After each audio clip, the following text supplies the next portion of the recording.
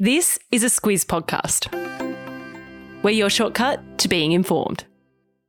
This week's podcast is brought to you by BHP. Copper is a big deal in the energy transition because it's used to make electric vehicles, wind turbines and solar panels. When it comes to producing copper responsibly, it's happening now at BHP. Good morning, I'm Alice Dempster. And I'm Claire Kimball. It's Friday the 7th of July. In your Squiz today, the Robodebt Royal Commission wraps it up, Australia's rental crisis worsens, the third Ashes test kicks off, and it's World Chocolate Day. This is your Squiz today. It's a big day for public administration nerds, Claire. The findings of the Robodebt Royal Commission will be handed to the Governor-General, David Hurley, at 11 a.m. Eastern Time. It's probably got a few people on edge. The findings have been described by some as the most consequential report into top-tier government in a generation. We're likely to find out who was responsible for the debt recovery scheme, and there's a number of senior coalition politicians and bureaucrats who are under the microscope. Yeah, so the Royal Commission's been overseen by Queensland's former Chief Justice, Catherine Holmes.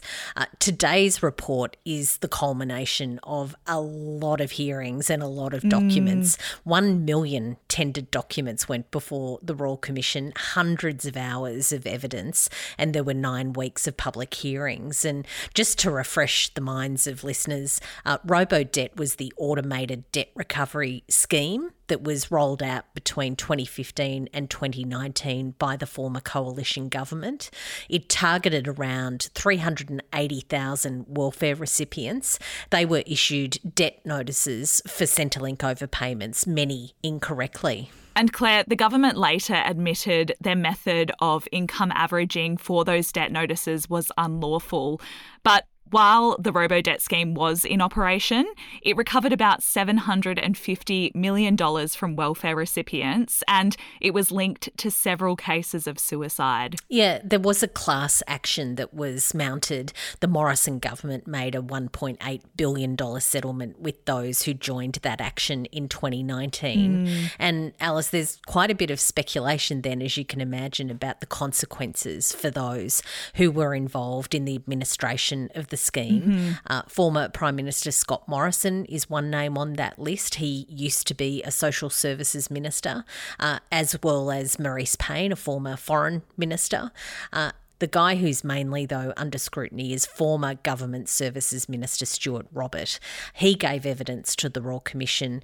He said that he publicly supported the scheme despite knowing it was unlawful. But in March, he said that he also takes responsibility for being the minister to call it out, to say, we've got to get advice and stop it. That's his quote. Reports say we might not get the full picture today because the report has a sealed section. It's got sensitive information to be kept private to protect any future civil action and criminal prosecution. All will be revealed this morning. And if this has raised any issues for you, there's a link to support services in the episode notes today. The national rental crisis doesn't look like it will be easing anytime soon, Claire. There's new data out from the real estate group Domain, which shows the price of rent across the country jumped by 2.5% in the 3 months leading up to June. It's still going up. That data found that median rents hit record highs across all the capital cities except for Canberra, Hobart and Darwin. Sydney is still leading the pack when it comes to rent increases. It recorded a 6.1% jump in that median rental price. It's taken Sydney to a $700 a week average. It means that Sydney has also overtaken Canberra as the most expensive place to rent in the country. When it comes to the sort of rentals, houses are up significantly. They rose by 11.5% over the previous year. When it comes to apartments and units, they've really gone up by 26.1% over the past year. Yeah, and Claire, Domain's attributed that growth in those rental prices to an increase in demand that hasn't kept up with supply. And that's not likely to ease anytime soon. Australia is set to see record immigration this financial year, and that's expected to add to the rental pressure around the country. Claire, the once neutral Sweden is pushing to finally join the military alliance known as NATO. They've been trying to get in ever since Russia's invasion of Ukraine began, but they haven't had any success because Turkey's had some objections. So Turkey's president is Recep Tayyip Erdogan. He says that Sweden's not doing enough to crack down on Kurdish opposition groups in Sweden. So he's using his power of veto in NATO to stop Sweden from joining. He's been trying to apply that political pressure. Sweden does, though, have a lot of supporters, including US President Joe Biden. He's trying to persuade Erdogan to change his mind. He told the Swedish Prime Minister Ulf Kristersson that he's anxiously looking forward to Sweden joining NATO. Western nations are also keen for Sweden to join, Claire. That's because it would help to expand NATO's presence in the Baltic Sea and the Arctic Circle, and that's especially helpful when it comes to keeping Russia in check. Sweden will probably get an answer sometime next week when the NATO member countries meet in Lithuania.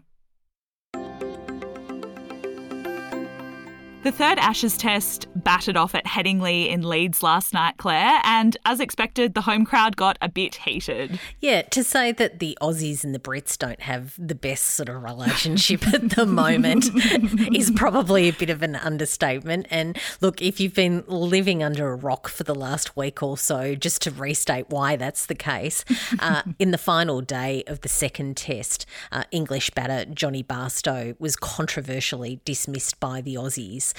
It led to a lot of argy-bargy between Australia and the Brits, not just the players, but also the crowd.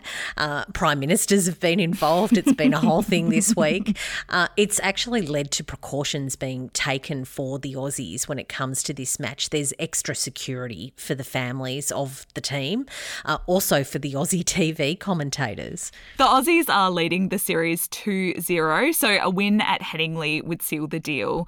And Claire, there's a lot of sport coming up over this next week. We've got the men's and women's Ashes, Wimbledon and the Tour de France. So if you're pulling an all-nighter and you're feeling a bit peckish, we've got a good list of some late-night snack ideas. I'll pop the link to it in the episode notes today. There's a lot of sport. Speaking of late-night snacks, Claire, it's World Chocolate Day. It is World Chocolate Day, which has to be up there with the best days of the year, surely. So for Friday Lights this week, diving straight into, of course, the queen of comfort, Nigella Lawson. She has some fabulous chocolate recipes. The one that I'm thinking about now that we've all been reminded that it's World Chocolate Day is her totally chocolate chip cookies, and they're delicious. She has this genius idea where you only cook half of them, which is 6 cookies. You put the other 6 on a tray in the freezer. When they're frozen, you put them into a snap lock bag and then you drag them out whenever you're ready for another choc chip cookie hit. Good idea. That's a bit of a tongue twister cookie title as well, Claire. Good job. Thank you very much. I'll make sure the link to that is in the episode notes today. And that's enough for us. But Claire, you and Kate will be making sense of another big week in news on the Saturday Squiz podcast. Well, we'll certainly be trying to. There's a lot to get across again. We really enjoy Saturday Squiz. So if you enjoy what we do here, head on over there. It's out tomorrow morning. And just quickly, if the Squiz today is helpful to you, please tell your friends about us or leave us a review on Apple or 5 stars on Spotify. We had a couple of really lovely reviews left for us earlier this week, Claire. We did. They were great. So thank you so much to those squizzers who have taken the time to do that. It really helps us to grow. And that's us done. Have a great Friday and we'll be back with you on Monday.